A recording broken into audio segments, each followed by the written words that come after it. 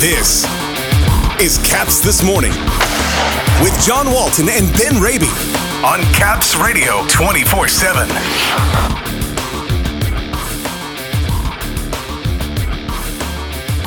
Back to work today in Arlington after a day of rest. Keeping a watchful eye out at practice for those who may return. And Tom Guilitti from NHL.com will join us. Good morning, everybody. Today is Tuesday, January 9th. Welcome to Caps This Morning here on Caps Radio 24/7. After a day off yesterday, the Capitals returning to practice this morning at MedStar Capitals Iceplex at 10:30. And a number of things that we'll be watching for today. First, there'll be a lot of guys that have been on the sidelines for various reasons. We'll be checking to see who returns to the ice and who might be ready to play Thursday against Seattle. For instance, Charlie Lindgren has been out of the lineup since leaving the game on December 29th on Long Island in the first period. But he has been taking shots at practice lately. Perhaps he's ready to go. Sonny Milano has been skating in the non-contact blue jersey. Might we see him cleared for contact today? Rasmus Sandin has missed the last two games due to illness. Perhaps he will be back and skating today. And TJ Oshie, back from Minnesota,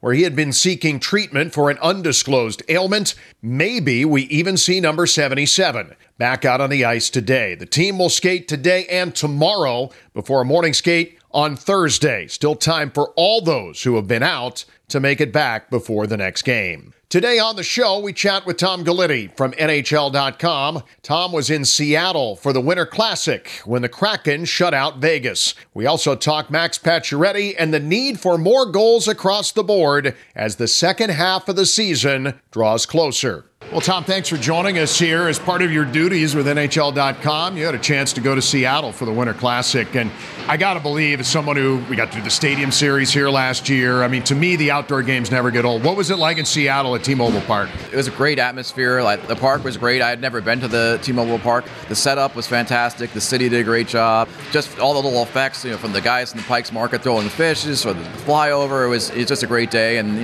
47,000 fans and hockey fans in Seattle seeing a game, 3 years after the team came to existence.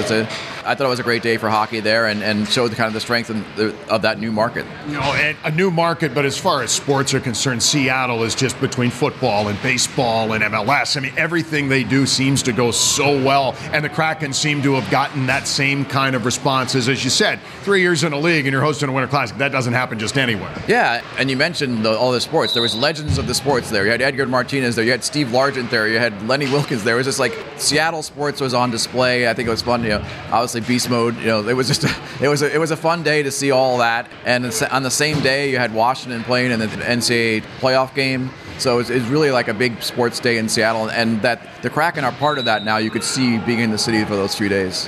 Back here at home, the Capitals this week, this is a little bit more of a pedestrian stretch to compare to 3 games and 4 nights for 5 weeks in a row. A little bit of a breather here that this team probably needs, given the rigors of the schedule approaching mid-season. A lot of bumps and bruises, nothing overly serious seemingly at this point, but having a few days, a day off, a couple of days of practice, this is not the worst thing before the Kraken come to town here on Thursday. No, it's a good break for them, and Kraken are playing really well right now, so that's going to be a game they need to be ready for. But I think maybe it allows the Capitals to get some practices in, Max Pacioretty to get some practices in. He talked about how he really hadn't many practices before he played his first game, so it seems like he's been getting the rust off a little bit as he's going along, so this will help him maybe get back closer to his game and just them to maybe tighten up some of the defensive issues they've had recently that maybe, coaches always say practice time is really, valuable as the season goes on, and they haven't had it lately, so this will be a good stretch for them. I want to ask you about Pacioretty and maybe the reasonable expectation for a guy that,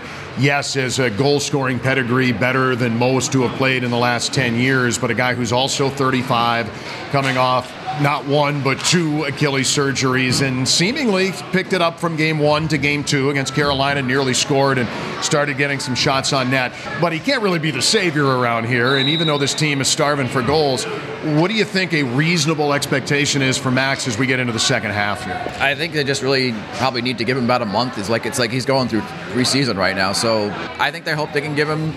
He can by February. Remember, he can start really being a productive player for them. Then maybe they can work him on into the power play. I'd be interested to see what they do there. If the coach said maybe play him on the left flank. Obi usually plays there, so maybe they have some other things in mind for Alex to move him to the point where we've seen a little bit. So maybe get a guy who can score 10, 15 goals down the stretch for them. That would be very valuable we've known how much they've struggled to score. So adding that would be a big boost, but it's going to take some time, I think. You mentioned the defensive struggles. They are relatively healthy. Rasmus Sandin's been out due to illness, and they've interchanged some guys. Edmondson had a maintenance day, but they at least seem to have the luxury now to work through some of those things and see what works, and getting Ethan Bear kind of catching a moving train for him too in his first handful of games, even though he seems to have fared okay.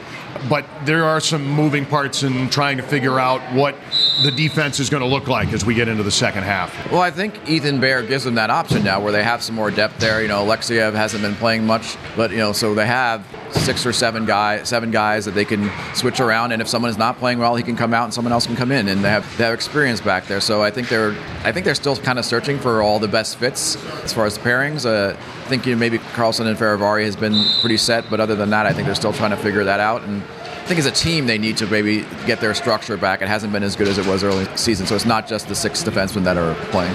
Before the Carolina game, Spencer Carberry said it on our flagship station in the morning. He said it to the media. He said it to me for our pregame interview, calling this stretch maybe the most critical of the season with the home games they have, the opponents they have, and trying to stay in the race. Obviously, the Carolina game was a big setback. They had a lead. It got away from them, 5 goals in the third.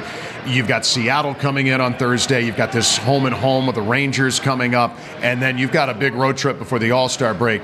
This does seem to be exactly what the coach said, where they do have to find ways to win and pull points and do it on a pretty regular basis. Yeah, they're still in contact. They're still right there as far as the playoffs race, but you can't fall. It's hard to make those points up as the season goes on. And you talk to coaches around the league over the years, the stretch between Christmas and the All-Star break is that first stretch where things start to pick up. And then it gets harder again after that, and then it gets harder again after the All-Star break. So it's not going to get easier. They need to find a way to kind of right things here and get back to the way they were playing and get some wins going, and like you said, going into the All-Star break. I feel like Carolina's kind of a poster child for that, because when we saw them on December 17th, they were having a little bit of trouble and they were not scoring a lot of goals, and the Capitals ended up winning down there. And I thought in their game, even when they were behind through 2 periods, you could see the speed, the dimension that Svechnikov gives them has changed a lot there. Carolina picked up their socks. That looks like one of the best teams in the Eastern Conference right now. Yeah, I think they're playing much better than they were early in the year, and Kochetkov didn't have to make a lot of big saves against the Capitals, but he made some, and them having his stability in net, they weren't getting as much consistent goaltending. I think that helps everything else, and then they're scoring more. Svechnikov is healthy. He was coming back from the ACL surgery. You just don't step back and play well right away. It took him a little while. Actually, I'm surprised he's playing as well as he is right now. He's on fire right now, and you saw the way their power play is clicking with him and Aho and Burns, and Aho is playing at another level as well. So they look like the team people thought they would be going into the season. It's a lesson too, because they're a team that expected to win the cup, and they had a really good year last year, or at least maybe be in the cup final. And it's hard. You go through the long season. They want to get to the playoffs. They're like where the Capitals used to be. They want to get to the playoffs, but they got to go through the season first. And I think they went through a little lull, and you're seeing now they put the pedal down a little bit here after Christmas. Last one for you. This is a Capitals team that has played a ton of division games, and with 45 games to go here, they only have 9 games left against the Metro, and 2 of them are going to be this weekend when you play the Rangers, and that's certainly going to be difficult.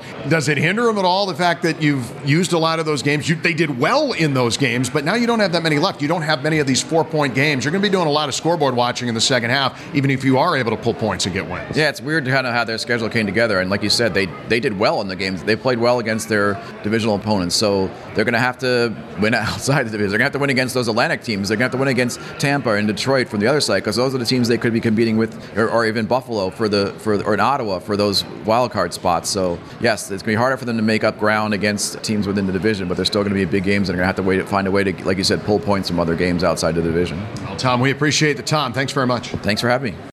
Always good stuff from Tom Guilitti here. Glad to have him back on the show. Keep an eye out for updates from practice today. And again, still a couple of days before the Capitals play next. It's the Capitals and the Seattle Kraken Thursday at 7 Eastern, 6:45 airtime on 106.7 The Fan, and always right here on Caps Radio 24/7. Heard for free at capsradio247.com. CapsRadio247.com. Have a great Tuesday, everybody. For the latest on the Capitals and hockey news around the clock. Let's go, Caps! Tune in to Caps Radio 24/7. Listen online via the Capitals mobile app at CapsRadio247.com or ask Alexa to play Caps Radio 24/7 on TuneIn.